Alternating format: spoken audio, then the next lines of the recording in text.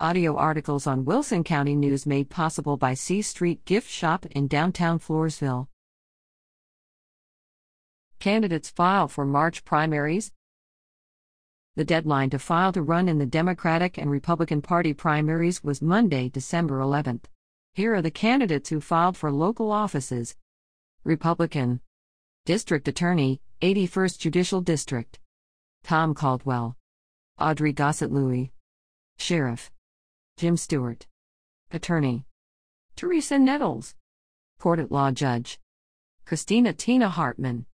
Tax Assessor Collector, Don Polasek Barnett. Commissioner, PCT. 1. Gary Martin. Albert Games. Commissioner, PCT. 3. Jeffrey Pierdala. Constable, PCT. 1. Joel Arroyo. Leonard Guzman.